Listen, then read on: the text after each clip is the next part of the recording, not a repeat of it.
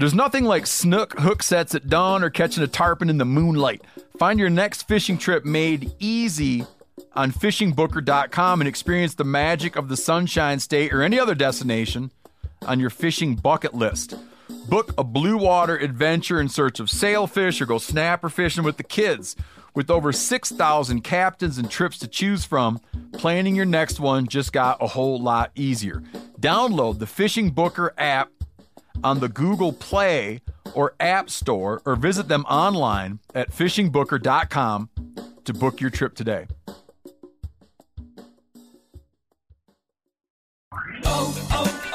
O'Reilly! You need parts? O'Reilly Auto Parts has parts. Need them fast? We've got fast. No matter what you need, we have thousands of professional parts people doing their part to make sure you have it. Product availability. Just one part that makes O'Reilly stand apart. The professional parts people. O'Reilly Auto Parts. This episode is brought to you by Navy Federal Credit Union. At Navy Federal, it's been the mission to help the military community for over 90 years. And not just help them, but do everything to make sure they not only grow, but flourish. That's why Navy Federal Credit Union has all kinds of great savings and investment options like share certificates with sky-high rates. So don't hesitate. Start growing your finances today with a variety of savings and investment options. Navy Federal Credit Union. Our members are the mission. Savings products insured by NCUA. Investment products are not insured, not obligations of Navy Federal and may lose value. Hey, this is Tyler Jones, and you're listening to the Element Podcast.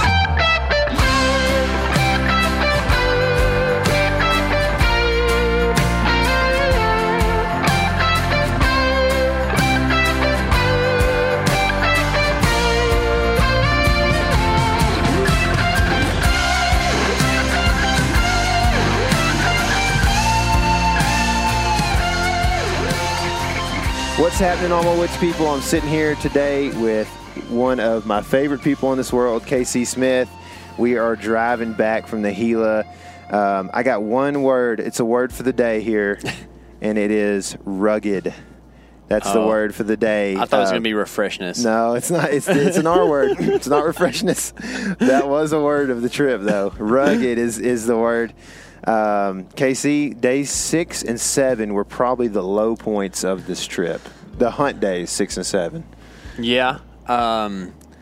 Day 6 of the hunt, you and I had officially left the deep part of the Gila Wilderness. We walked out. Well, let's just, I guess, hit the end of day 5, too, because it's kind of grouped in there. Sure. But we were leaving the Gila Wilderness at day five late, and leaving in despair and trying to find another place to go. And late that night, Tyler and I drove to another mesa on another side of the unit and parked and slept in the truck, which was terrible for me at that point in time. I got better at it as the trip went on, and decided to bomb into this place called Iron Creek. And at Iron Creek, you have to cross the Gilita Creek, which is like the little Gila. So you're thinking, oh, MBD, it's not going to be too bad. No, it's not true. I think we end up losing 250 foot vertical foot, which we've done a lot more than that throughout the trip. It just so happens that straight down. Yeah, straight down, straight up. But we did find raspberries. Yeah, there was a ton of. I mean, it was thick. Like it was like basically like rock slides. And what do people call that kind of country up north? Scree. It was like scree, but the rocks were bigger than what you would think of as scree. And there was a ton of vegetation, including the raspberries that you were talking about, that made it really tough. So we were trying to navigate that whole situation in the dark. It took forever to get down to the Gilita, and then back up was a pretty good little haul, too.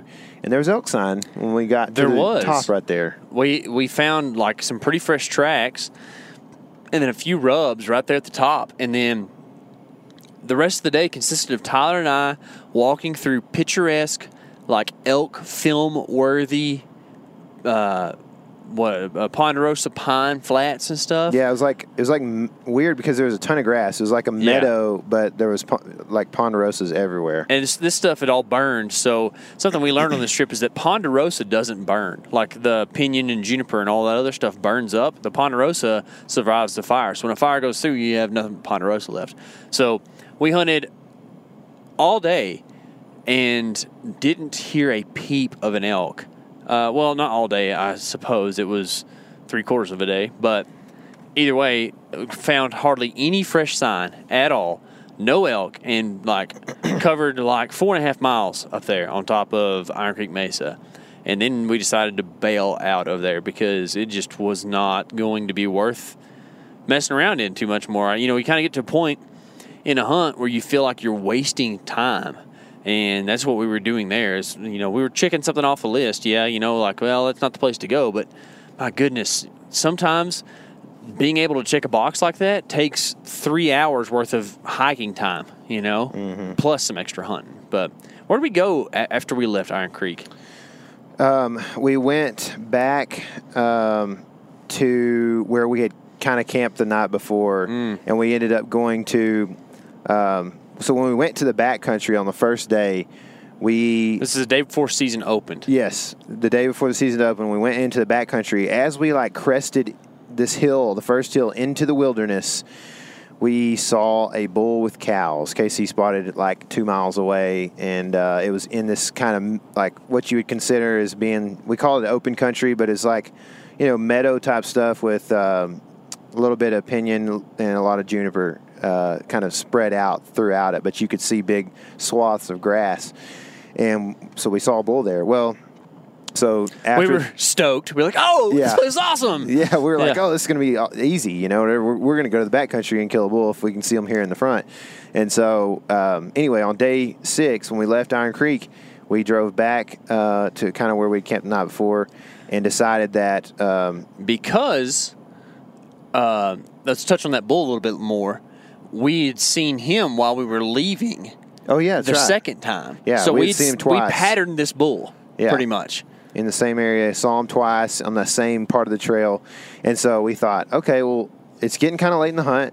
We're at the point where, we'd like to just shoot a bull and take some meat home. And so we went to, after Iron Creek, we went back to this place to try to scout this bull. And so we made this kind of plan to cross over public land, but a different unit that we were hunting into our unit, which was, I think all in all, you said it was about 1.5 miles to get to our glassing spot, right?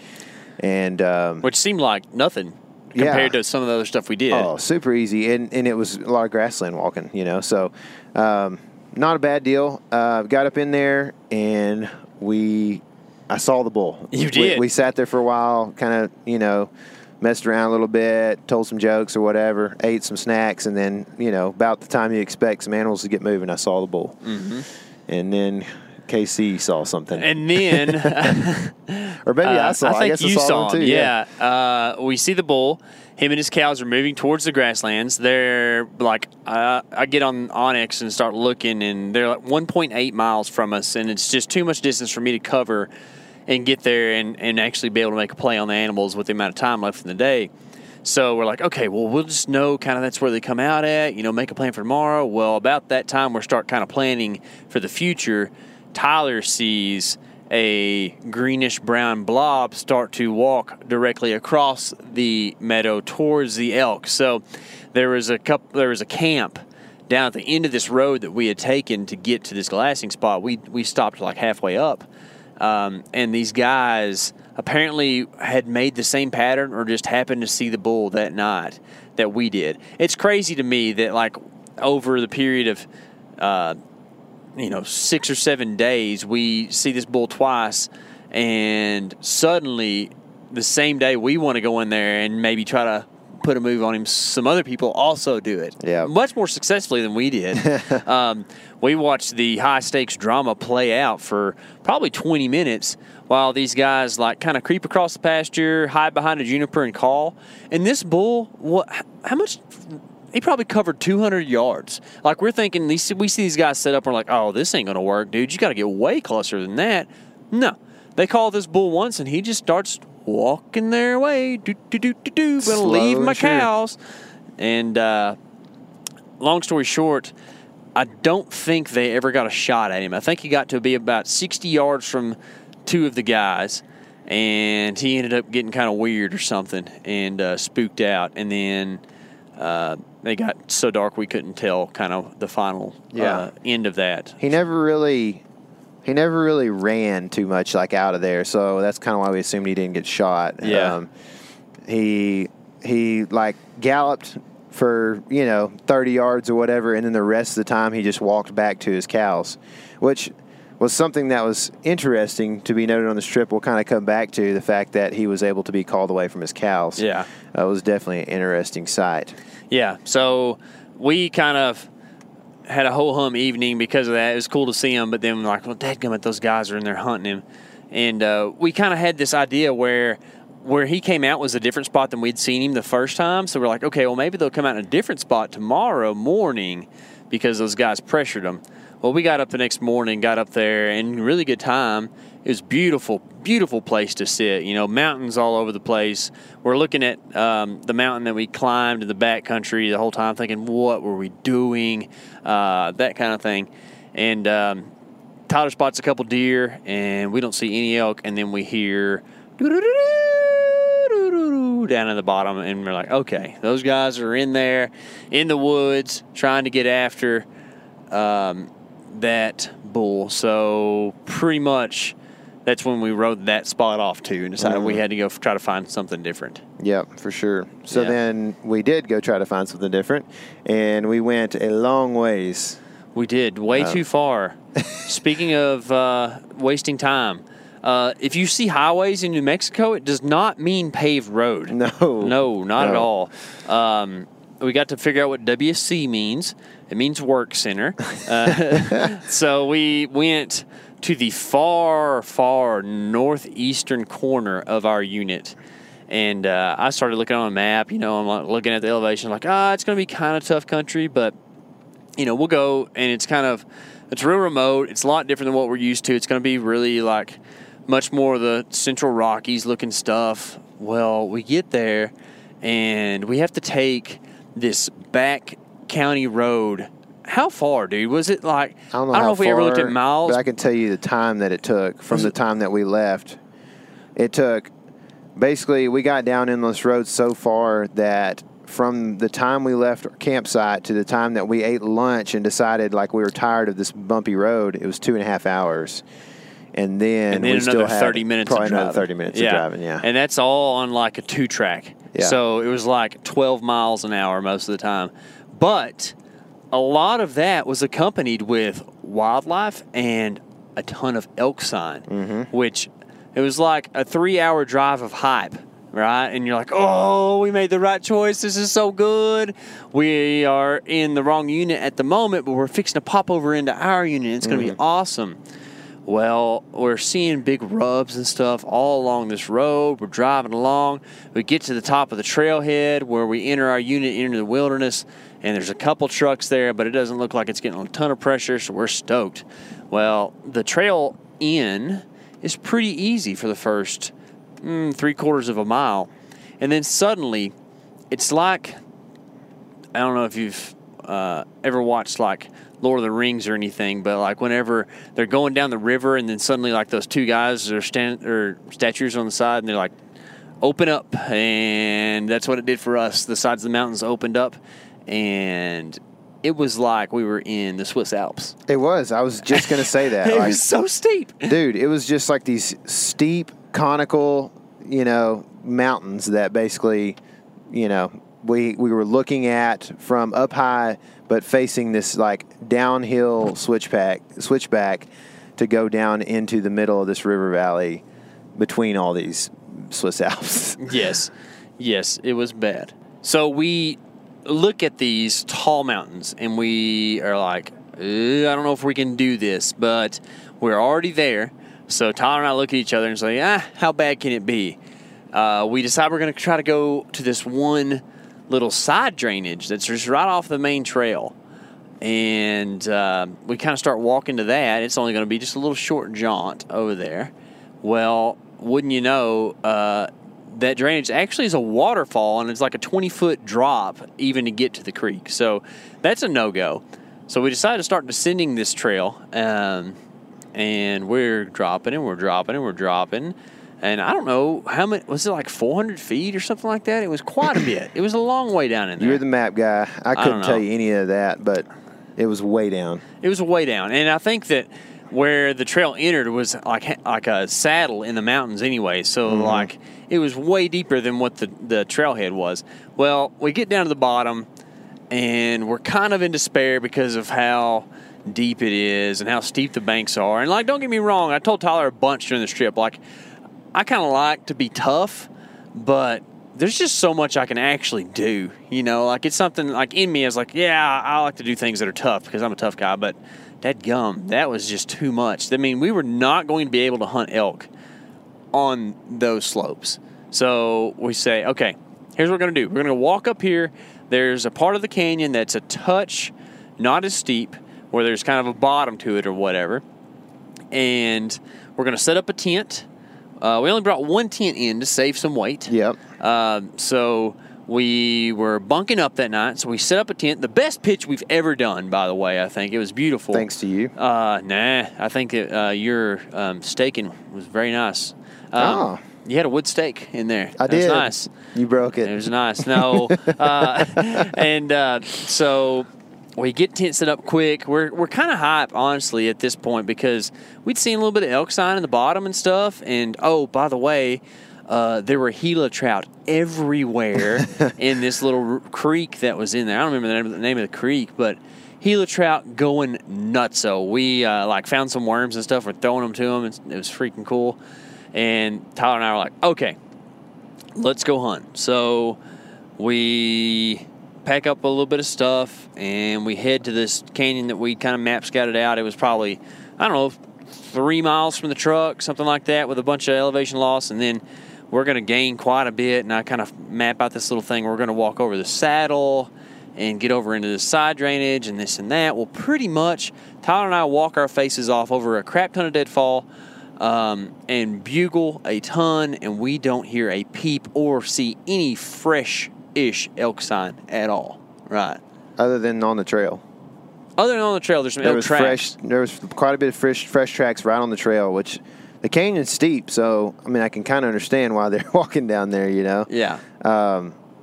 But yeah, I mean there wasn't basically it was a bunch of hiking up and down mountains, and I think you did find a pretty decent mule deer shed that we left on the mountain. Yeah, that's right. I will say that days 6 and 7, this guy over here does not get down. He's one of the most optimistic people, probably the most optimistic person that I know.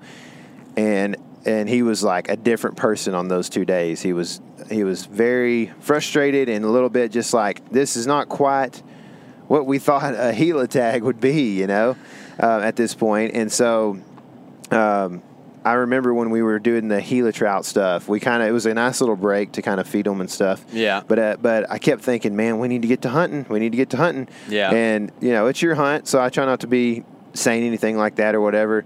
And I could just remember you just kind of like thinking, and then you'd go find a worm and you'd pinch them in half and throw them to the Gila trout, and they would eat it. And then you'd think for a little bit, and you'd look at a map. Then you'd go find a grub and you throw it in there, and the Gila trout would eat it. And then you'd watch them, and then we'd try to get video of them eating it. And it was just like we wasted a lot of time in there doing that, and it was probably well needed. But I do think I was thinking at the time, like, man, we should have been hunting.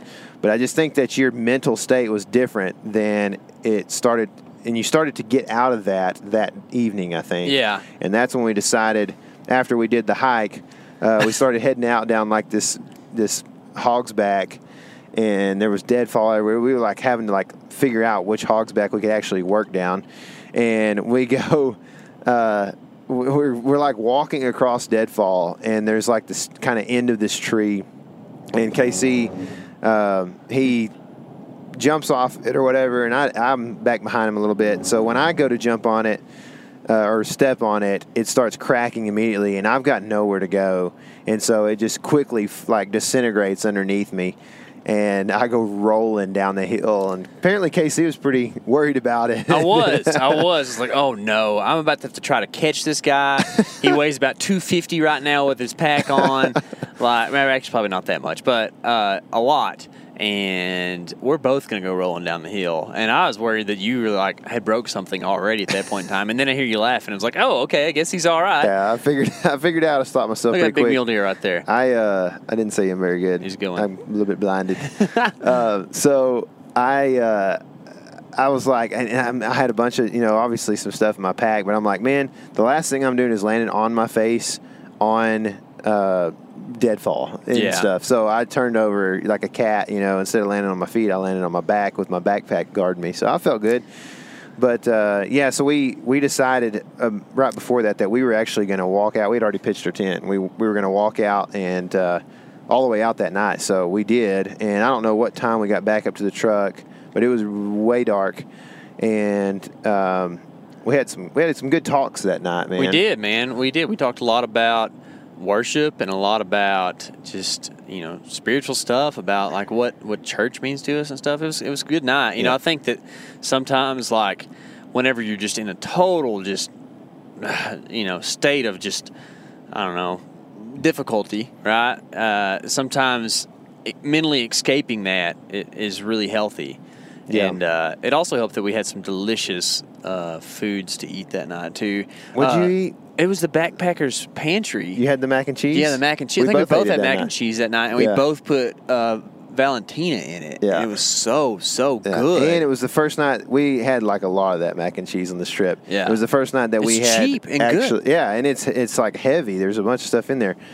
But it was the first night that we fully boiled that stuff, and so it wasn't crunchy. That's right. And it was really good. That's right. We were tired, too. So then we take off in the truck, and we make our way. I actually talked Tyler into driving for me. He'll drive. I don't have to talk him into it, but I don't ask him to very often.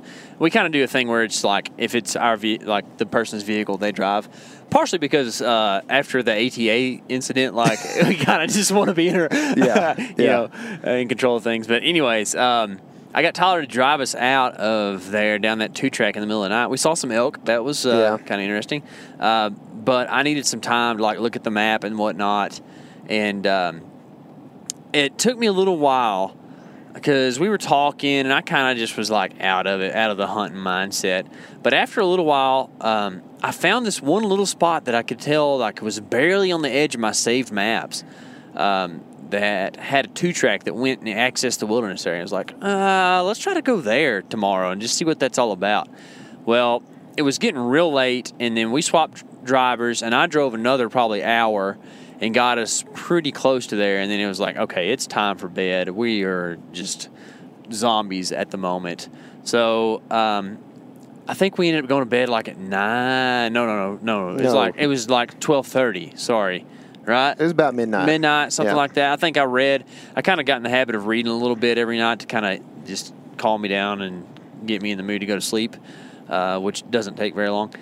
Slept in the truck again. There was much better truck sleep for me that time, I think. And I think that kind of led to a change of the whole mentality at that point, And the reason that we got into this funk, I think, had a lot to do with what happened before days 6 and 7. Ooh. Really, you know what I mean? Like a little jump back. There's a lot of things, and this is so cliche, but a lot of ups and downs, that happened before that, and so physically, and mentally, yeah, exactly.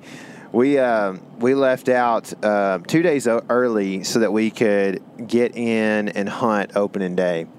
Well, when we get to the Gila Wilderness, it's like a pretty nasty day. It's been kind of sprinkling off and on a little bit here and there. And it cleared out midday, so we were kind of up about things. Yeah. It was sun shining when we saw that bull, I'm pretty sure, on the way in. The old grassland bull. I don't know about that. I thought it was, and then shortly after it started. Was it? Yeah, it was just brighter than it had been. Okay, it wasn't bad weather though at that point in time. No, it was. Okay. Yeah, it was clear. It was clear. No rain at that point. Well, okay, so let's back up a little bit. In true KC fashion, it takes us a lot longer to get to actually hitting the trail than what it's supposed to. Yeah. We stopped and had breakfast with Brian Broderick, cool dude. Got to hang out and whatnot and daddle with him and daddle. That's what that means. Daddling like it's slow. Just daddle. I just put it together. Yeah. But I got green chilies with breakfast. It's so good. And then we went to Reserve and had to run around look for a chain and ice and just everything takes so long. Well, I thought we were gonna hit the trail like at noon or 1. We ended up hitting the trail at 3:44. We left the truck. Yep. And knew it was going to kind of be a haul back in there. Well, between the rain and just it being pretty brutal, we didn't make it all the way back in. It got more and more intense as we went on, like the rain did. It was like nothing at first, and then we had to cross the Gila River, which the river canyon is no joke, pretty vertical, and so it starts. About the time we get to the Gila River is about probably the halfway point to where we want to camp that night, and I'm like, dude, it's starting to rain pretty good. It's overcast. It's going to get dark early. It's already feeling like it's getting dark. Mm-hmm. And so we start working up this hill from the Gila River, which is like 600-foot elevation. With like 70-plus pound packs. Oh, our packs are huge because, like my pack would be a pretty good, decent pack for that amount of time in the backcountry. Like I didn't feel like I overpacked, except for that I have to put camera gear in my pack, in case he has to have a bow and arrows and all this other stuff. So things begin to get heavy, and it gets dark, and it is raining pretty solid, and we're just beat. We just went up 600 feet elevation in the rain. I was in bad Slick. shape. There was one point in time whenever we had to gain 600 feet out of the canyon pretty quickly, and like at about 550, I got to the point where like I wasn't feeling very good. I was feeling a little bit sick, and watch out, Muley. And I also was leaning on my trekking poles and almost fell asleep. So, and it wasn't like late at night either. It was like 8:30 or something like that. So it was like one of those things where I was just at complete and total exhaustion.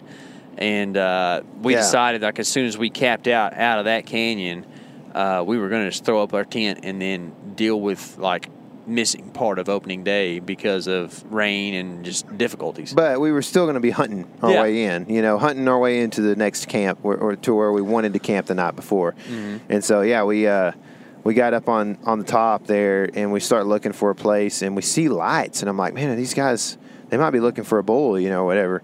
And we end up just, kind of basically understanding that the best place for us to camp was actually probably like 100 yards from those lights. And so we figured out, I think, that those guys were camping there instead of actually looking for a bull. And so we start pitching tents in the rain there, and man, it was just a disaster. Like trying to get into a tent and not be, make everything wet, your sleeping bag, your pad and everything in the rain after putting up the tent is just almost impossible. And so it was literally one of the more uncomfortable nights I've had, just trying to get in there and sleep. And then, it's the first night. Usually the first night when I sleep in the backcountry is a tough one because I'm not acclimated. Mm-hmm. Like my mind is not used to having to sleep, outside. So therefore things are just different, and I'm a light sleeper. Well, that coupled with rain just continually just dropping, and then like you'd get like a big drop every once in a while, and it would just, I was awake all night pretty much. It was, the rain picked up a lot too throughout the night. Like it started storming pretty much, and we were pretty kind of worried about our camping location because there's a lot of dead trees around, and I think we picked a pretty good one. But there were still some trees that could have got us if the wrong thing happened. But that's kind of the perils of like setting up camp in the dark. Yeah. I think it's something we learned is we should try not to do that, and we should, just as far as like time management goes, we should just understand that if we think that we can do it by noon, that it may be like 2 or 3 hours later. So we need to have that cushion, Yeah, exactly. But we ended up sleeping in that morning because, you just can't get out of your tent when it's pouring down rain and pack everything up, right? And I think we were in the tents till like 8:30 or something like that morning. Yeah. And I got out before Tyler did. probably because I was just antsy and kind of. Well, I had to use the bathroom, too. That always makes me get up. But got out and put my rain poncho out on the ground and did a little water collection thing and stuff, and that worked real good. I actually collected 1 liter of water just from rain that morning just by laying my rain poncho on the ground. Water's a precious resource in the Gila, believe me. Also met the guys. Met one of the guys who was at that camp. His name is Eloy, which is a very interesting name. It's not something I hear that often. Kind of cool. He's a nice dude. Real funny. Had a potty mouth, but, it's just some guys in the backcountry that way. But Eloy is cool. We talked about elk hunting a lot, and he was, like, hopping up the other dude he was with, which was kind of crazy. He was like, this is the bad man over here, He's like, I got to get him an elk. But Eloy offered to pack our elk out for us because he had horses. He's like, I feel bad for you guys. Yeah. I mean, we kind of got, like, that was a motif throughout that backcountry part of the trip where, like, we had guys that we would talk to that were like, I can't believe that y'all don't have horses. Like, I can't believe that y'all are on foot back here. It's too much, and I kind of think I agree afterwards. Yep, I think that if we do it again, horses will be involved for sure. But he's kind of like dropping a little knowledge bomb here and there about elk and whatnot and getting us kind of hype. And then we finally pack our stuff up, kind of wet, and head towards Clear Creek. And we are hunting along the way and seeing rubs and getting all excited, and it's still kind of raining, and then it picks up, and then it slacks off, and Tyler and I are jumping from tree to tree trying to stay dry, kind of huddled up a little bit too close sometimes up underneath the tree, but that's the way it goes in the backcountry, right? We get to the edge, like kind of the canyon edge of where we're going to drop into, and it's pretty intense too. And finally, I guess about 1:30. Does that sound about right? We arrived at Clear Creek around 1:30. Yeah, that's probably pretty close. Around 1:30, we get down to where we think we're going to camp, and it looks really good. It's the canyons there are neat in that part of the wilderness where the bottom lands, like the low stuff in the canyon, is actually kind of wide and flat. And you can see why, like, native tribes and stuff settled there back in the day because, like, there's actually a lot of room to farm down there. It's like, a lot of dirt. Like most canyons you go to, it's like rocks, and then creek, right? Mm-hmm. And this is different. It's cool. Well, we found, like, this perfect little campsite, like 6 ponderosas that kind of make a circle around this little spot. We set up our 2 tents. Like, things are looking up, man. Like, we're about to go hunting. We need to filter some water. We had Clear Creek right behind us, which actually was just standing pools with a lot of bugs in them, a lot of bugs. And algae. Algae, a big roundworm that was crawling around in there. He's gross looking. We didn't get him in our water. The water was real clear, though. The water was real clear. It was tasty. It was good. Well, actually, it wasn't, like, perfectly clear, but it was pretty clear. We go filling water and filtering water, and all of a sudden, the bugle party happens up the mountain from us. Like, we're like, wow, oh, is that a bugle? And then, oh, there's another one. And then for the next 30 minutes while we're getting water, it's just bugling like crazy up on top of the mountain. And Tyler and I are just like, just grinning like, I don't know what, because we're like, this is awesome. Like, what are we going to do? So we get all our water filtered up and kind of make a plan to head up the mountain and go chase some of these bugles. What were you thinking about that point in time? About the time we headed up? Yeah. Well, when we first headed up, I don't know, maybe I'm biased because of the last couple of days we've had, but I didn't think they were bugling like crazy. I just thought they were bugling like enough to like locate these bulls. It was more than anything I've ever experienced. Yeah, at that point in time. Sure, yeah, and me too, for sure. Like it was a bugle every 2 or 3 minutes for a little while, and then it kind of slacked up some. Yeah, and so we headed up the mountain. We make a call to where we think that one of the bugles is coming from. We don't hear anything. Then we hear this bugle kind of up the drainage, and we're like, all right, let's go. Well, it starts raining off and on, kind of doing its thing that it's been doing. I mean, it was nasty weather, dude. Like my microphone on my camera was just like, it was so nasty and just wet. And anyway, we start basically chasing this bull, and then all of a sudden it's 2 bulls, and they get to going. And so, we get to a point where I'm like, man, are we just chasing these bulls up the mountain, and this is a creature that we can't catch? You know what I Yeah. mean? And so you were like, it's first day, we might as well just kind of stay with them and see what happens, you know? And I think it was a good decision. That was kind of my plan, was to, this is a different unit than anything I've ever hunted, right? I'm used to like heavily pressured places where the elk don't talk very much and you treat them differently. And what I've learned that works in those situations is call your head off, and then sooner or later you'll find one that actually wants to play your game. Well, we knew where these bulls were, and I decided, I was like, you know what? We're just going to sneak up as best as we can. We've got great wind for this situation, which was really cool.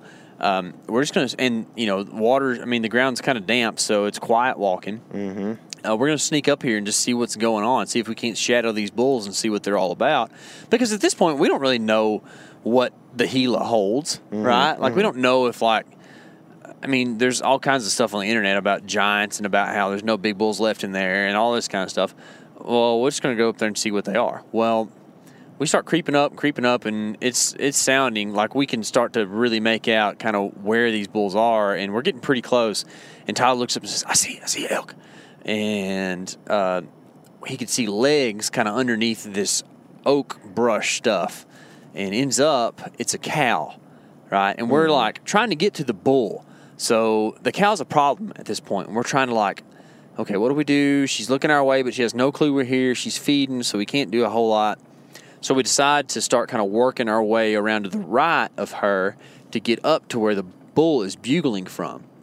Well, as we're doing that, it's misting, and she beds down looking directly at us, but not seeing us at all. But it's in one of those situations where okay, well, we're pinned. We can't move at all right now. There's a big bull bugling up the hill. There's another big bull bugling down the hill. We didn't know they were big bulls. We figured they were. Most bulls to me are big. You know what I mean? Like, we being a whitetail hunter. What my point is. Yeah, exactly. They just, whoa, this thing's screaming in the woods. It's got to be big. Yeah. It's kind of how I look at it. But anyways, we're kind of pinned down at this point in time. Can't do a thing about what's going on. Well, luckily for us, the bull runs down this direction, and he's behind brush and stuff. I can't see him very good. I think Tyler has a better view of him at this point in time than I do, right? Yeah, and it wasn't anything crazy. I could see his tops, which, as far as they were above his head, I could tell he was a pretty good bull at that point. So yeah, I actually asked Tyler, I was like, hey, is he a shooter? And he said, I don't know, man, it's up to you. Well, I couldn't tell much about him. I actually didn't think he was super huge at first. All I saw was the I knew he was a shooter. Well, all I saw was his 3 and his main beam when it was like a quarter to me, which is like the skinniest part of the main beam. You know what I mean? Mm-hmm. So I was like, I can't really tell what's going on with this bull. Well, he actually is tending this cow. She's like in estrus, apparently. He's sniffing her. He's lip curling. He's bugling right over the top of her. The other bull down the hill is bugling hard. And the cow's acting like this isn't even going on, which is really strange. Yeah. Like, her eardrums are getting blown out by this bull. But anyways, this just kind of continues on for like 2 or 3 minutes. And then suddenly the bull bolts down the hill towards that other bull that's bugling. And we hear antlers like cracking, not like death match, but they were fighting. Yeah. And we're like, oh my goodness, is that actually what this is? And when you know it, it's what was happening. This bull, I didn't really think he was actually that fired up at this moment. I thought he was just kind of like, locator bugling or whatever, But no, he went down there and took it to that other bull. We think, unless they swapped at that point in time. Yeah. We don't really know for sure. But at that point in time, that bull came back up the hill, tended the cow. She got up and peed right there, and he sniffed it and went crazy at that moment in time. Lip curled. And the whole time, we haven't really talked about the bugles that much. But, oh, my goodness, were these things blowing our faces off. And that's what he was doing right there, is he was just going nutso whenever she got up. And he was just fired up. She starts to kind of work her way kind of flanking us pretty much.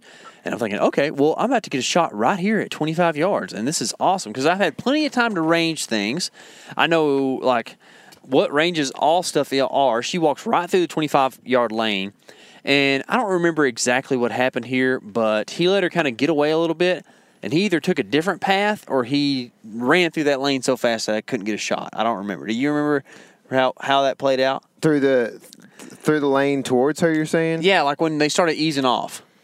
He never came into the same lane that was like close. He was kind of behind that like secondary brush line or whatever. Yeah. And so she's basically coming as far as this is memory, dude, from a long time ago. And we're obviously tired, but she was kind of heading off to our left, and he was kind of had like turned around and was going back out to the left, kind of almost like getting between her and that other bull, which would have been out of range and kind of out of sight for a while. And who knows where she would have ended up, because she was actually going to our wind. I mean, she was not purposefully, but she was going to end up getting very close to our wind pretty soon. Yeah, to the right, up that direction, kind of through the brush. And he ended up following her up that direction, and that's when I was like, okay, it's time to make a call, because I can't let this bull and cow just walk out of my life right now. Because at that point in time, I was like, okay, I know it's day one, but that's a very, very large elk. I'm probably going to shoot him if I get a good chance. Little did I know how large he really was. So I hit a little soft mew, like kind of instinctually, because I didn't put a lot of thought into it. I was like, okay, and did it twice. And the first time he didn't hear it. The bull didn't hear it the first time. Yeah, but the second time he did, and then he whipped his head around like. You can't imagine how fast an animal can whip that much weight on its head around. Oh, yeah. I mean, he like cranked his neck, and I was like, he's looking. Yeah. And then the cow ran to like 8 yards right to us, because she was like looking for her friend or something. I don't know what the deal was, but she responded really well to the cow call, which went really good for us, because he's going to go wherever she goes. Well, except he wants to I wonder if he's staying downwind of her. And that's why he came in where he did, as opposed to following her right where she did. Well, he was upwind when he came out. Our wind was blowing from right to left at that point, and she was getting to the brink of it. And so I don't know what he was doing. You mean left to right? No, it was blowing right to left. Remember, she was sitting there getting very close to our wind the whole time. We kept talking about it. At what point in time? When she had ran up already? Our wind was blowing across, like if the ridge was going straight, we're looking up the ridge. It was going from our right to our left. Okay. The whole time. And so he eventually, when you cow called him, he came around that same brush line that he was kind of working on the other side of, and that's when he came out right there. That's right. So he came, instead of following right behind her, he kind of came off of her left through a lane that I was like ready for, right? And except I wasn't ready for him to like charge in.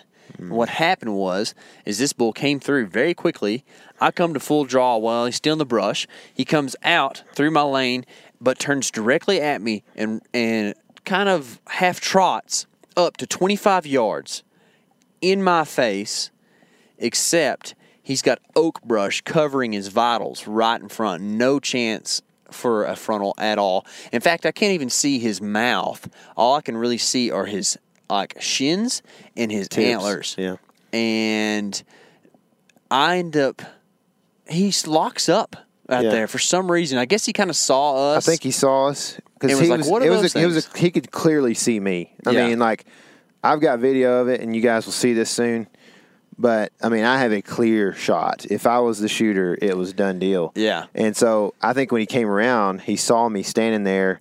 Because the cow bedded, we had gotten pinned, even though she was still like 70, 80 yards away when she was bedded. There was no way for us to move. We were pinned kind of in this open when she bedded. And so, we pretty much had to live with it. And so, this is minutes and minutes later, I don't know how long, when he comes around and he's looking at this, 6-foot tall stick that's standing out in the middle of the, with a pack on or whatever, out in the middle of this open. And I don't know if he could even see you as much, but I'm sure he could see me. So he got kind of weird at first. In case he's sitting there at full draw. And I'm telling you, my heart is beating so fast. And I think you're going to be able to hear me breathing. I think I could hear your heartbeat from where I was standing. I'm not kidding. And mine was beating hard too, but I was like, man, is that really what that is? I don't know. But that probably is not something that can actually happen. It probably was just my own heart. But I'm at full draw. The bull's at 25 yards from me, looking straight at us, and the minutes start to go by. Oh, it's nuts. It is crazy. He gets weird at first, and then he kind of like gets calm, but he hasn't taken a step because neither has the cow. They're just like, oh, whatever, I don't know what that was. And he gets he finally starts to calm down. He starts to calm down, and then he lets the most epic bugle rip right in our faces. This is like 2 minutes into KC holding the bow too. Yeah. Like he's been holding for 2 minutes, full 70-pound weight. Obviously there's a breakover, but like this, if you ever held a bow for longer than a minute, It was tough, man. And I didn't let down, but I had to kind of reposition and kind of bring my arm down because I was just, I couldn't let that thing jerk with him right there in front of me. Yeah. Right? He kind of got the point where, like, you're sitting there and you feel like you got it locked out, but you're getting weak, and then you start kind of, like, having these jerks, these little twitches, like you do. And at that point, I was like, that was when the bull started getting kind of weird again. And then you started to let down, and, I mean, at that point, he pretty much knew something was weird, I think. That's when he bugled. And then I'm thinking he's pretty calm. And this is one of those hindsight things, and we'll talk about, like, maybe what we should have done or what we could have done in a second. But he bugled, and then not long after that, boogered pretty hard. Like, went from bugling, I thought he'd like turn out and give me a shot. He didn't do it. He like whipped out and was gone. Well, not gone. He whipped out and came around. I didn't get a shot after that 2 minute and 45 second bow hold, which is terrible. Which is longer than I would have been able to hold. Came back around to where the cow was, which I don't have a clue how she hasn't spooked through all this stuff. Complete disregard for her at this moment. Caleb comes back around to her. I kind of reposition, and I'm like in a frantic at this point. I've just held my bow for something that I thought was humanly impossible, and I just had, the adrenaline just helped me with it. But I whip around, I get a range on some bushes, and wouldn't you know, he steps out from behind those bushes. And I draw, and I have a short window to shoot. He's standing still, and he starts to move. I was like, okay, I got to shoot. And used the wrong pin. He was at 40 yards. My pin sequence goes green, red, yellow, and something else below it. But 40 and 60 are the same color, and my 50-yard pin is a little bit messed up to where the fiber optic is kind of receded back in a little bit, so it's not near as bright. So it's real hard to tell the difference in a split second in the 40 and the 60.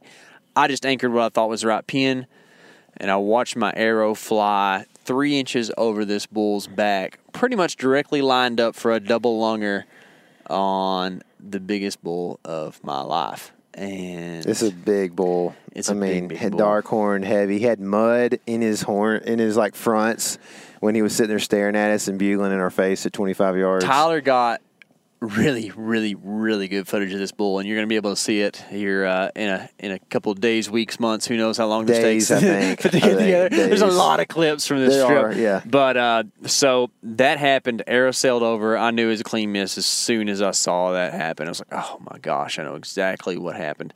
But that's just how it goes. Like, you're not supposed to rush shots, this and that. And I kind of think that's a little bit bullcorn because, man, there's sometimes that you got to get a shot off, and that was one of those times, and I just kind of messed it up, but whatever. Then we kind of regrouped. He ran down the hill. I guess he heard the arrow whiz over his head, and he said, I ain't about that life. Ran down the hill, and so did the cow, and we kind of moved probably 20 yards down the hill, and I see this big bull with the cow. Well, when he took off, I think you had cow called, right? I don't remember. I don't remember either. Instinctually, yes, it's just what you would do, right? But we ran down to try to like set up again or whatever. Just, Not far. When a bull like this runs out of your life, you're like, oh my gosh, what am I going to do? So I run down, and lo and behold, there's a cow and a bull at like 90 yards. And I was like, oh, they're still there. I remember telling him, like, he's right there. And so I cow call. The first one was kind of bad sounding, and the second one was pretty good. Well, this bull whips his head around, and here he comes right at us. I was like, oh my gosh. And I was like, it's big tops. Look at that. And I noticed that his brow tine was kind of pointing down. I was like, I didn't remember that from the first time. And, I'm processing all this in like 2 seconds, or actually less than that. I'm ranging some trees right in front of me where I think he's going to come out, and they're at 27 yards. This bull is coming in quick, right? He gets behind the first tree.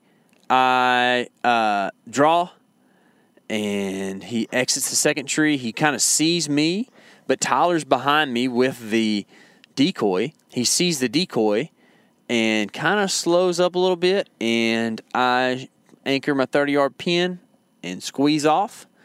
You squoze. I squoze it. And I hit this bull super high. Like, right away, no, it's non-lethal. I get 3 inches of penetration. It's above the spine, pretty much. It's like backstrap and like those top little ridge vertebrae things that he has. And my heart just sank at this moment. And this bull kind of freaks out for just a little bit, but he didn't really know what happens. He whirls around and runs off with this arrow sticking out of his back. And at the time, you're like, man, I got 2 shots at that bull. Yeah. You know what I mean? Uh-huh. That's what you're thinking. Yeah, that's what I'm thinking. And then I'm like, okay, golly. And then I stop him at like 70, and I was like, gosh, I know that's not a lethal hit. Like in most cases, I'm going to try to get the second arrow in if I can. Mm-hmm. But like I knew that, that bull he's up there breeding cows right now. Mm-hmm. Like he is totally fine. Which was crazy because I amped up my arrow weight this year even more and switched to fixed blades because I wasn't happy with some of my penetration stuff that I had happened last year. Shooting a 2-blade with a bleeder. Right? Yeah, 2 blades with bleeders, those day 6 ones. And 535 pounds, grains, 71 pounds at 267 feet per second. Right, it's packing a pretty good punch. And 3 inches of penetration in this bull. I just hit him in a real hard spot. Anyways, all that to say, I didn't take the follow-up shot at 70 because, A, I was super rattled, and B, I didn't want to just wound this thing worse, right? So we ended up kind of chasing him, we think, down the mountain, and I think we even saw him bugling and chuckling not long after that. And it just kind of got dark on us, and we couldn't do anything else. And that was it for the end of day 1. Yeah, and when I had video of it, and I went back and watched it, and I knew I'd seen it when he was coming at me because he was coming straight at me, the second bull, and I knew he had a brow tine that was turned down, and that's when I was like, dude, you shot at 2 different bulls. Those were both the bulls. One was the bull that got whooped, and the other one was the one, the first one that came and bugled in our face. I couldn't believe it. They were giants, both of them. And in the moment, I remember noticing the down brow tine, but I was like, oh, I just didn't see it the first time. Yeah. I didn't think nothing of it. But then thinking back, as soon as you said that, I was like, no, I remember the first bull didn't have that. He had those. Oh, they're so cool. No. They're dagger-like, where like they have mass, and if you were to cut a cross section, they're shaped like a diamond, right? Mm-hmm. And they just go out and up. Oh, he was so cool. And then this second bull, you'll just have to see the video. They're even bigger than we thought they were. They both have 7 on one side. Yeah, they both have 7 on one side, which is nuts. And that was our day 1. It was the craziest day of elk hunting I've ever had. I cannot believe. We had been hunting all of like 2 hours when all this happened. And we're like, dude, is this the baddest unit that has ever existed in the world of elk hunting? This is nuts. And Tyler and I are, tossing scores around a little bit, just because we're like, gosh, how big was that bull? And I think we both kind of decided the first one was like a 350 ish. And then the other one maybe a touch smaller because he didn't have the mass that one did. But I don't know. The footage on that one isn't as good, which that's nothing against Tyler. It's just it was a frantic moment, and he's trying to work a decoy and a camera. He did a really good job for what we had going. But either way, they're both giant bulls, and my goodness, was that fun and also a huge letdown because I just didn't follow through with my end of the stick. But it's just how elk hunting goes, man. Yeah. I think that one of the things that I've experienced, and I think I need to find a middle ground here, is that there's a lot more misses and kind of iffy shots and stuff in elk hunting than people let on. Mm-hmm. And I need to get better at it, but I practice pretty hard at it, and I run a setup that I think should be super lethal. And I mean, that was a 27-yard shot, and I just hit high for some reason, probably because the third time I'd drawn my bow and I've been holding for a total of, who knows, 4 minutes after all that. Mm-hmm. But anyways, I think that I need to get a little bit better at it. But I think that, man, that's part of elk hunting, having to take fast, rushed, risky shots. Mm-hmm. Like if you don't do that, you better hunt a water hole. That's about the only thing there is to do. And it's kind of one of those things we have to kind of accept. Luckily, they're big, strong, tough animals that can survive about near anything. And they're also big so that the target area is bigger. Yeah. So, when you're taking those rush shots, you hope that you can hit that big target, And when you don't, it makes it really even worse because you're like, wow, I couldn't hit a 55-gallon barrel at 30 yards. Yeah. But no, it was a crazy scene of events, man, and I know that you were super disappointed.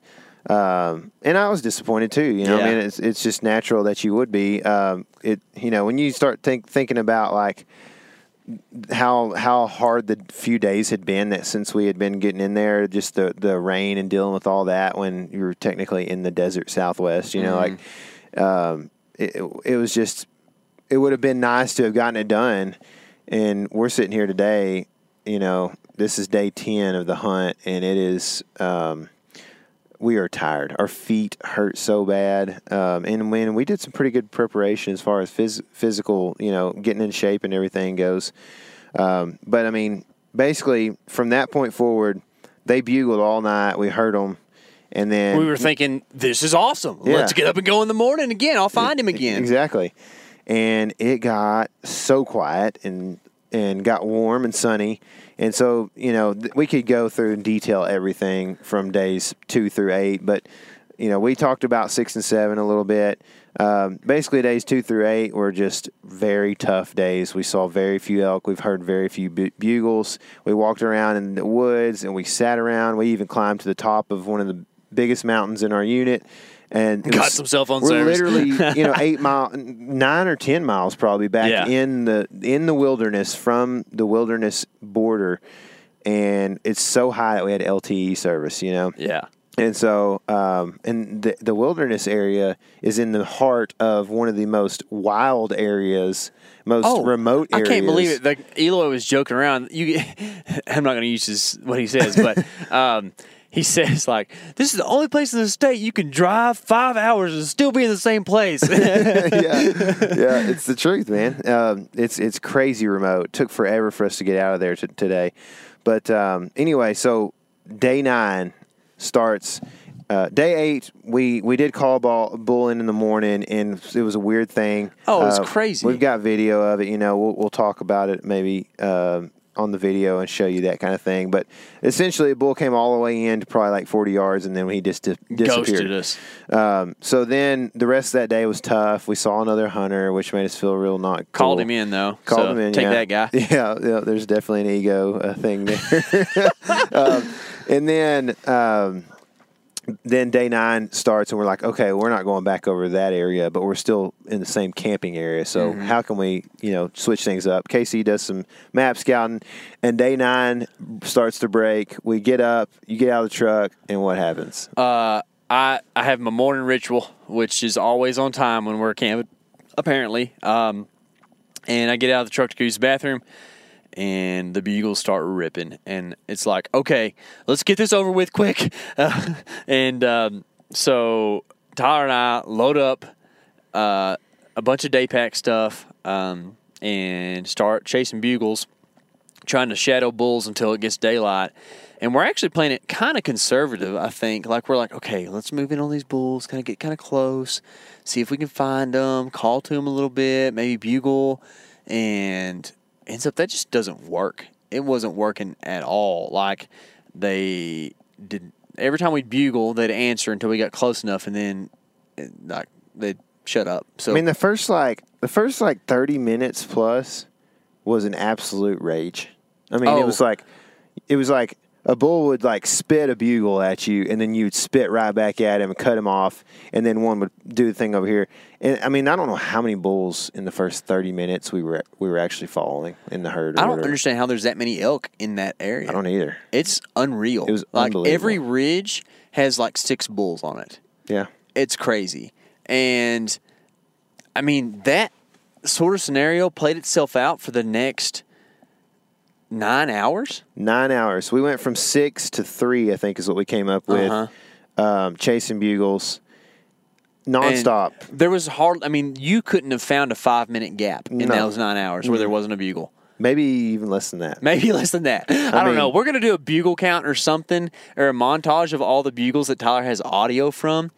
We heard over 1,000 bugles that day, I think. I mean, it was for sure hundreds of bugles. It was unreal. It was the most crazy thing ever. We can't tell you how many billions. bulls. Yeah, we can't tell you how many bulls that we thought we heard bugle, but I think at one point in time we decided that 40 was like completely a reasonable number of bulls we encountered that day. Yeah.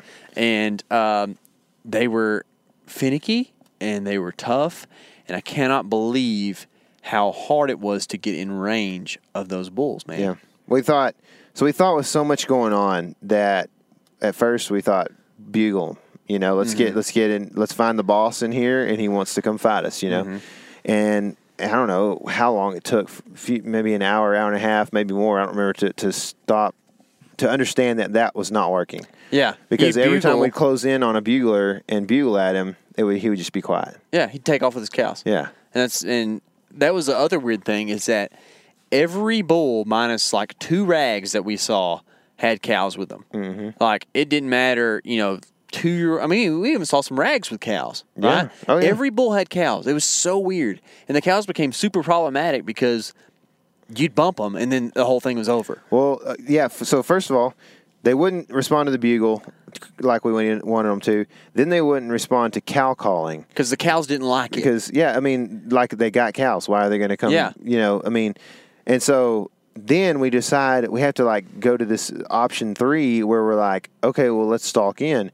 And then, like you said, the cows became even more problematic at that point because you're trying to stalk in on 3 or 4 animals instead of 1. And a lot of times the cows are sitting there staring at you while you're looking at the bull because his horns stand up over the oak brush or whatever, and theirs don't. They don't have horns. So exactly. And I noticed too, a lot of times that the cows responded negatively to my cow calling. Mm-hmm. The bull would look and he would kind of think about it, but that's how we end up getting, locating bulls with the cow calls. Mm-hmm. Like if you bugle and you're too close, it was over. Mm-hmm. So you could cow call and they'd answer almost every time.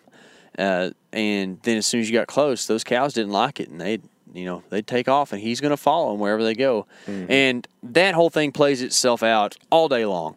There's just kind of probably one big highlight of that day. Tyler and I were kind of making a move on different bulls and ended up stalking up on this younger 5-point who was a good bull. I would love to have shot him. At like 60 yards. Tyler bull. So we kind of haphazardly set up where Tyler and I are just he's standing behind me with a decoy. And I wasn't decoying. You didn't have a decoy? No, I had it with me. I had it with me all day, but I didn't decoy in that situation. Oh, that's right. I think I said it might scare him or something like that, right? So you're just filming over my shoulder. And I give this guy 2 soft mews, and he closes 35 yards real quick, or probably 30 yards real quick at that point in time. And he's looking, and he puts on a bugle fest for us right in our faces. It was cool because he would do this.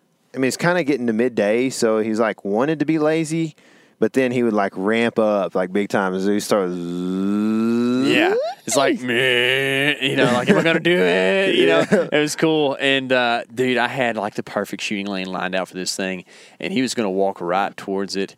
I go to draw when he gets behind this tree, and Tyler's right in my ear. He says, hey, hold on. Like, not yet.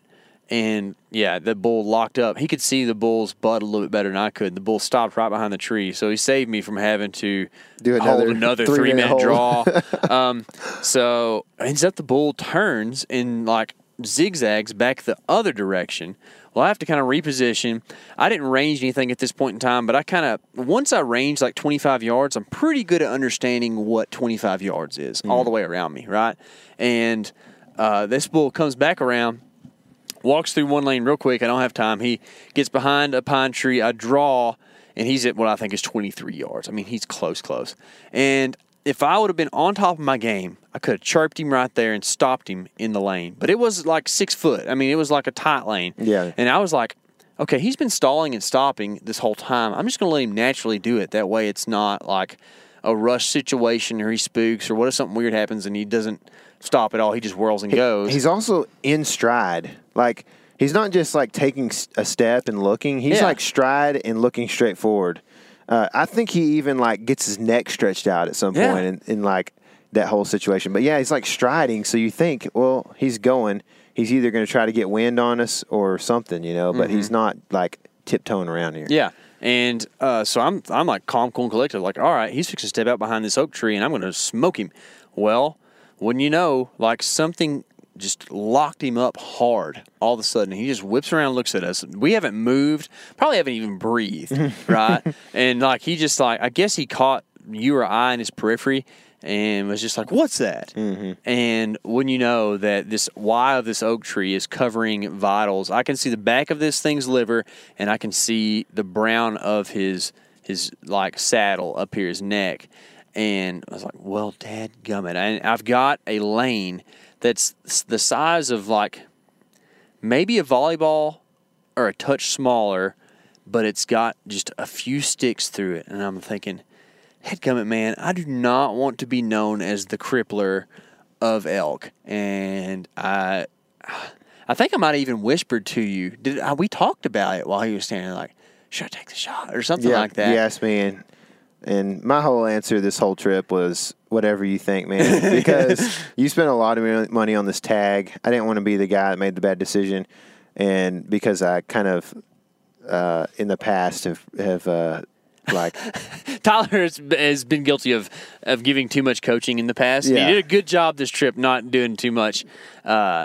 You told me things when I needed to hear them, like, hey, swap your feet or don't draw yet. Like, those are all great things. I tried to take a couple of things that Casey has talked about. He told me a while back, he was like, I think last year when you elk hunted, you were like, I tried to draw and I realized I wasn't squared up, and then you can't really draw your bow back towards your body. You know what I mean? So, like, I was thinking, okay, and you get, and so there was a couple times where I saw where you were like watching for the elk, but your feet are like, you know, like you're looking forward essentially. And I'm like, okay, square your feet up. But yeah, like I tried not to say hardly anything just because, and that's been a thing in the past where I've tried to help my buddies out, you know, I've been hunting with them and stuff. And so like I just got into that mode and I tried not to do that this time. So I might not have given you as much advice as maybe you wanted to or whatever. But well, it worked out fine. I just, you know, in that situation and then through this whole thing, like there's also been some pressure on me because you're here, you know, just out of the kindness of your heart videoing things, you know, you don't get to hunt.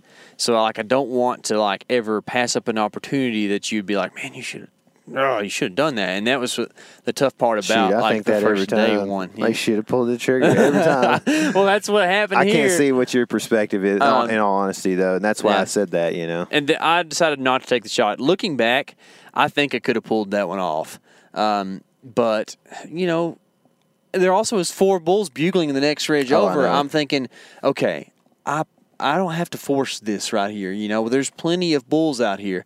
And yeah, I even told you afterwards, it's like, man, if that was a 360, I probably would have tried to force it. But I mean, if we're going to be real about things, that's how we think. Like that's how most hunters are going to think. And you can stand on a high horse and say you don't think that way. That's fine.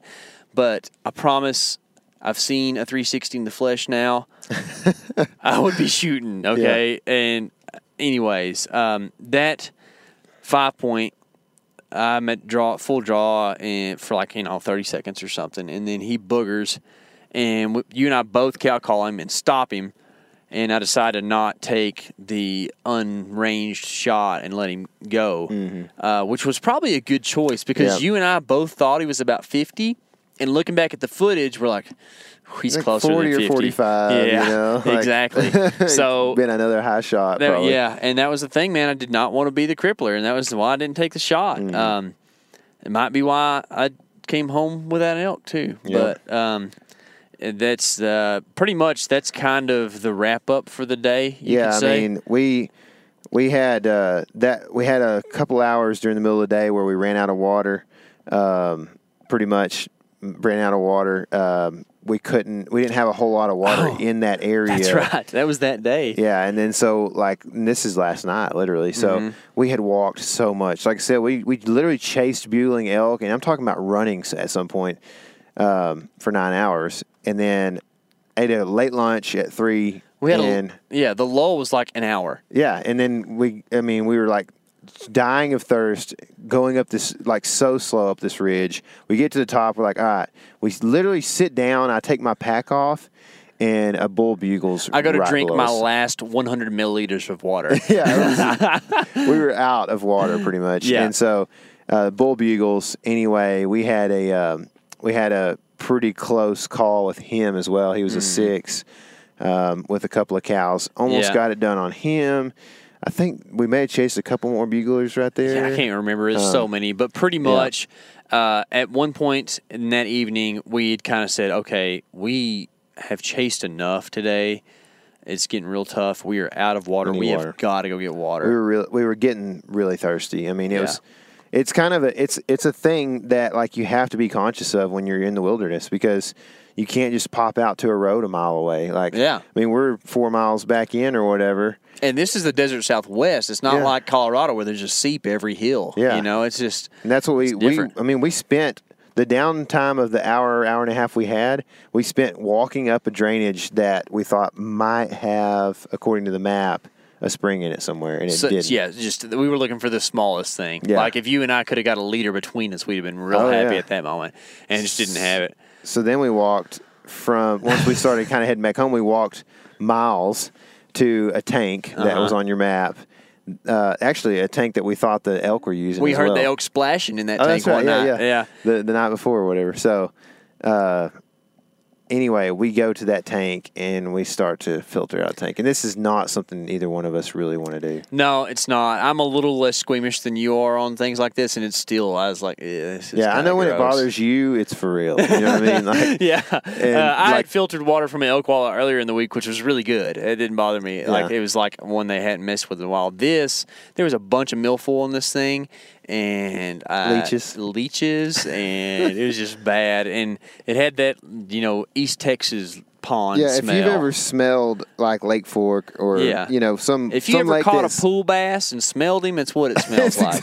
That's exactly right. Yeah. So we were like, we got a couple liters of water, and we were like, man, okay, we just got to make it through a half day tomorrow. Let's not drink too much, get a little bit. We put a bunch of this I got this Mio squirt stuff. It's flavored, and Casey has Propel, and we put as much of that stuff as we could. I'm out of Propel This now. stuff literally has caffeine in it. It's like 9 o'clock. I'm going to bed soon. I'm like, I don't care. I'll go to sleep. I don't know how much caffeine you can put into me. I'll still go to sleep. So I was just squirting the stuff in there, and so we did that. Then this morning we got up and heard buglers again. Same situation.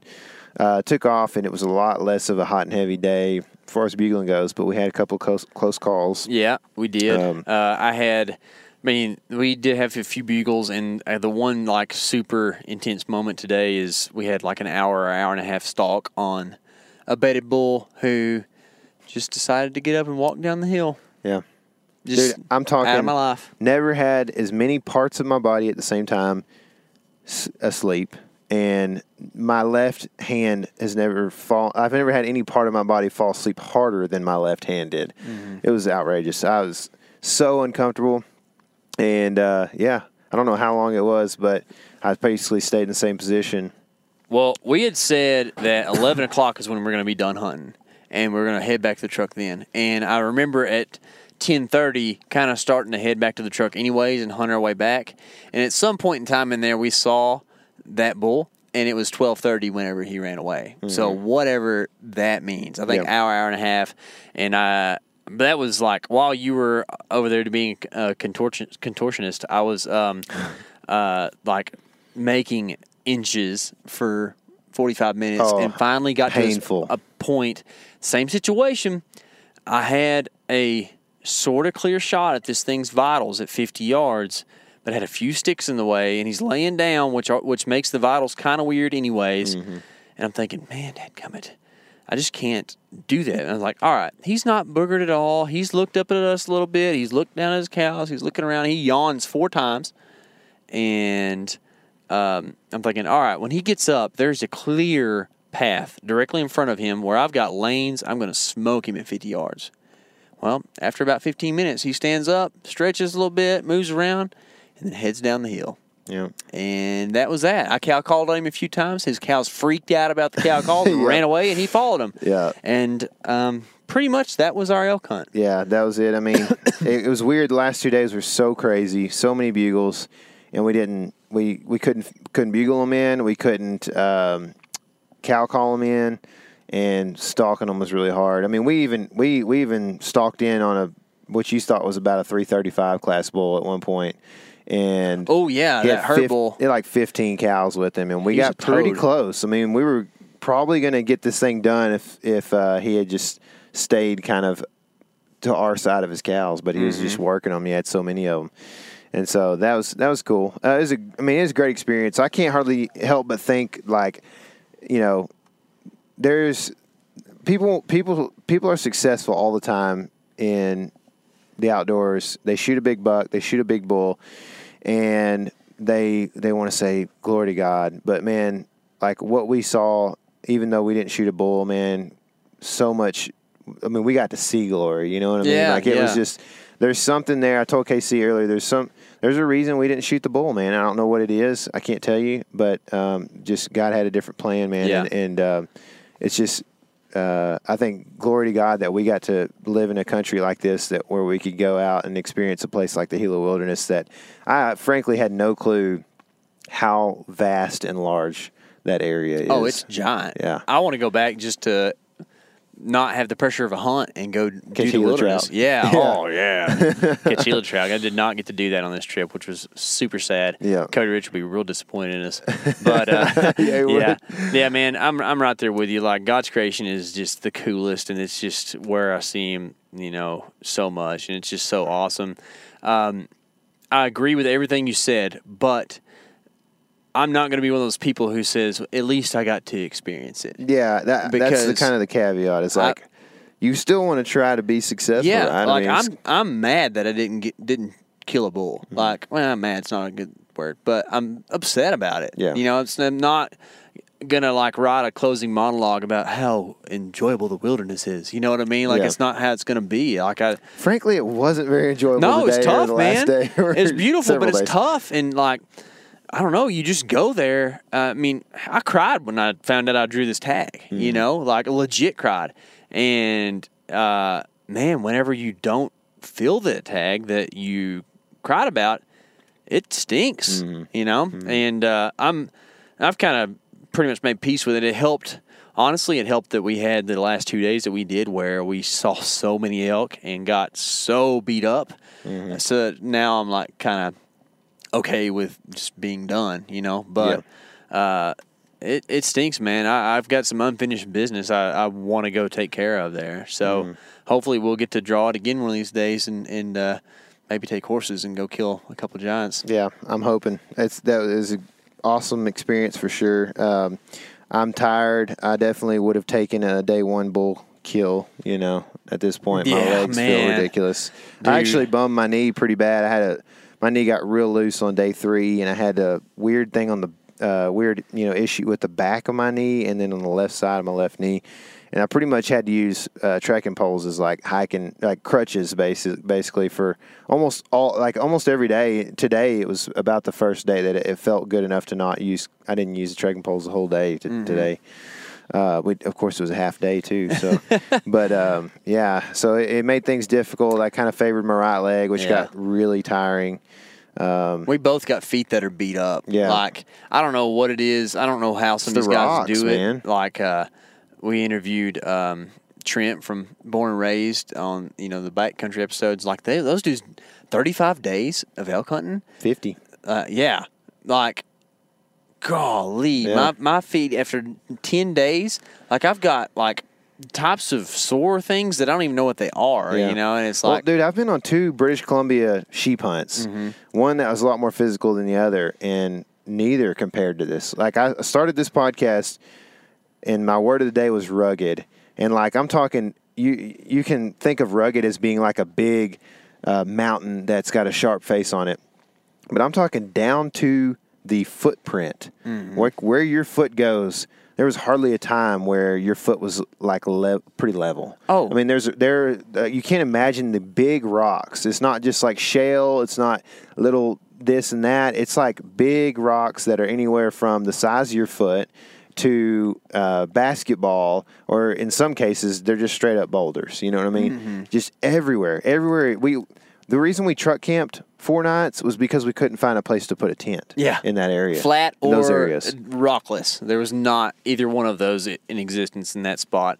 And I don't know, my ankle rolled over so many times that it just kind of got used to it and stopped hurting. Yeah. And it's just crazy, man. And one thing I will say about the wilderness is that there's not a lot of stuff that sticks you or stings you or bites you. You got bit by a mosquito once, I think, and you're pretty ticked about it. It's a weird thing. There's not much bug life There's there. a couple cactus every once in a while, but it's not like scorpions or stuff like that was a problem. We never saw a rattlesnake. We did see a really cool king snake on the way in, but like I didn't feel that from it. So that was pretty nice. There was some thistles. And there were some hummingbirds that really tried to attack you. Dude, one scared me so bad today. Because they were right in your ear. Dude, like out of nowhere. When you were stalking that bull today, and it had already been like 30 minutes, and I was like in pain, and it was so quiet, dude. And all of a sudden, right in my face, dude, and I just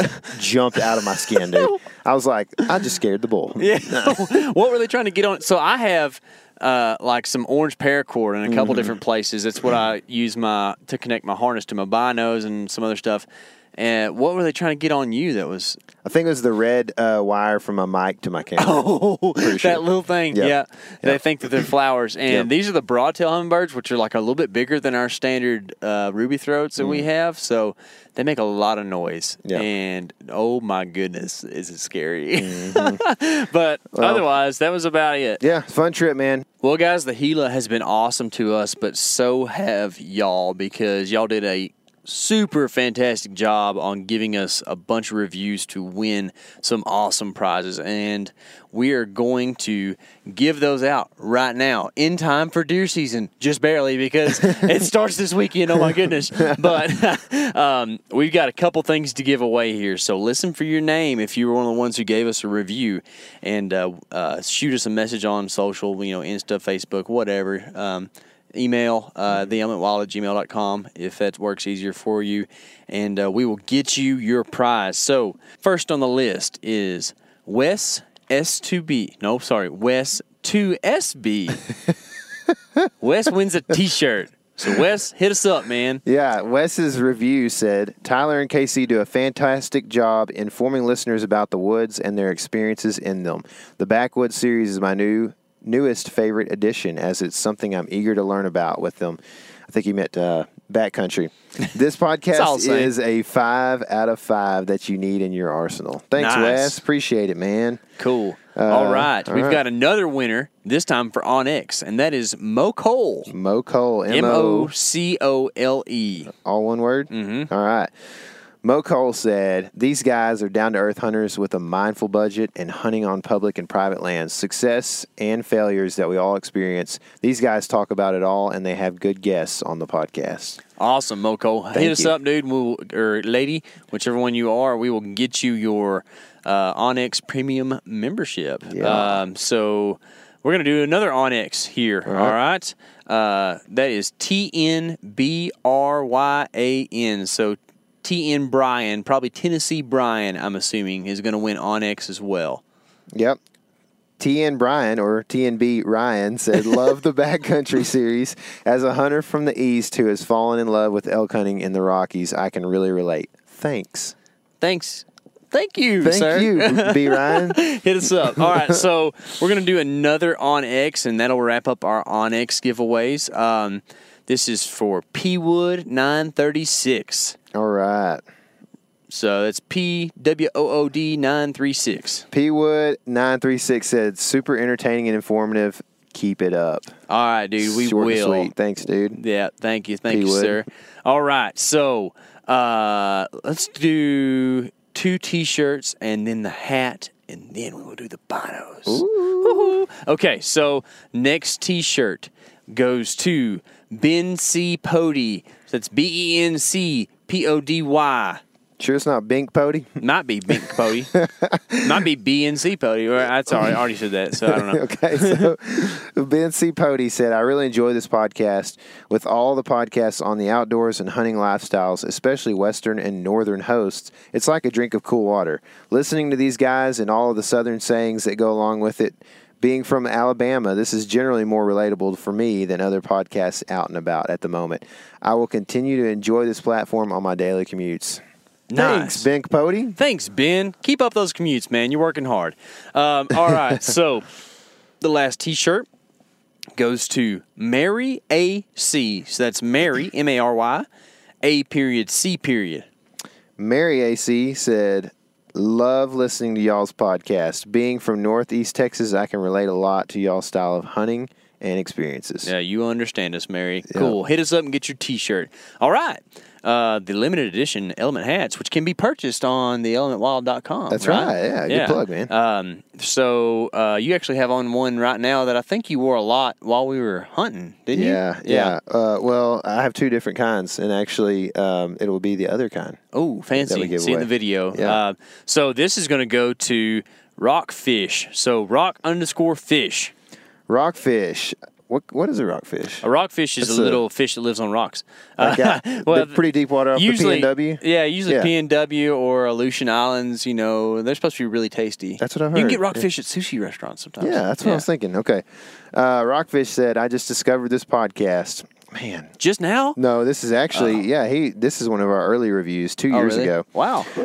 Rockfish said, I just discovered this podcast and highly recommend it. These guys are the real deal. Getting out there amongst it in the field. The podcast is fun, entertaining, and easy to listen to.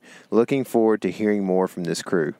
Cool. Thanks, dude. Rockfish. I'm hoping at this point you've heard a lot more from this crew. That's right, 2 man. years later. And if you want to hit a return to sender and send us back some rockfish to eat for the hat, that'd be cool. Okay, cool. So thank y'all all so much for all the awesome reviews. Oh, wait, we have one more to give away. The biggest one. The biggest one. Oh, and you know what? We were going to give away a trail camera, but this is no joke. You can go look at it. We have 298 reviews right now. Yeah. And if nothing changes by the time this podcast goes live, which will be very soon, and when you listen to it, it will be live.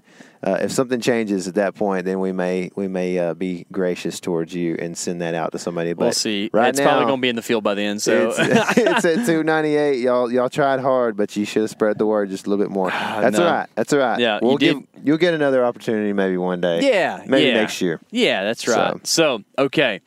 The Vortex Diamondback 10x42 binoculars with the lifetime warranty. The ones that I have let fly off the top of my Jeep and hit the pavement very hard and had to send back in 2 pieces. Except you get the brand spanking new pair. The Vortex 10x42 binoculars goes to Flash Outdoors. Flash Outdoors. Is that like a brand or a guy? Flash. You know that old movie? Flash Outdoors said, great podcast, guys. I sent an email and Casey replied back with some real good info and pointers. Keep up the good work, guys. Look forward to a possible Piney Woods interview. Ooh, we'll see about that, man. If you can find us a Piney Wood expert, that would be terrific. You might be him. I don't know. If you can find a Piney Woods deer, I'd be proud of you. That's right. That's right, Flash. Well, hit us up. We will get you your binos. Hopefully, maybe not in time for deer season, but at least for like the 3rd or 4th hunt. Yeah, maybe, we'll right? send them out quick. We're going to be home pretty soon here from this trip that we took, and it will be in the mail as soon as you send us an address. Yeah, and I'll remind everybody, social platforms, hit us up on Insta or Facebook. TheElementWild.com. TheElementWild.com. You can send a message there, that's right. Or you can just send us an email to TheElementWild@gmail.com. Yep. And so that is going to wrap it up. Thanks, guys, for all the great reviews. Man, I tried to read through all of them. I'm sure at some point in the last couple weeks, especially with us being gone, it's been tough to see them all. But I appreciate all the reviews that you've given us, all the support that you guys give, the emails, obviously, that you guys are sending us and questions and stuff. We love answering that stuff. Casey will write you a book back if he does write to you. So anyway, I guess I'm going to leave you with this real quick. Remember, this is your element. Living it.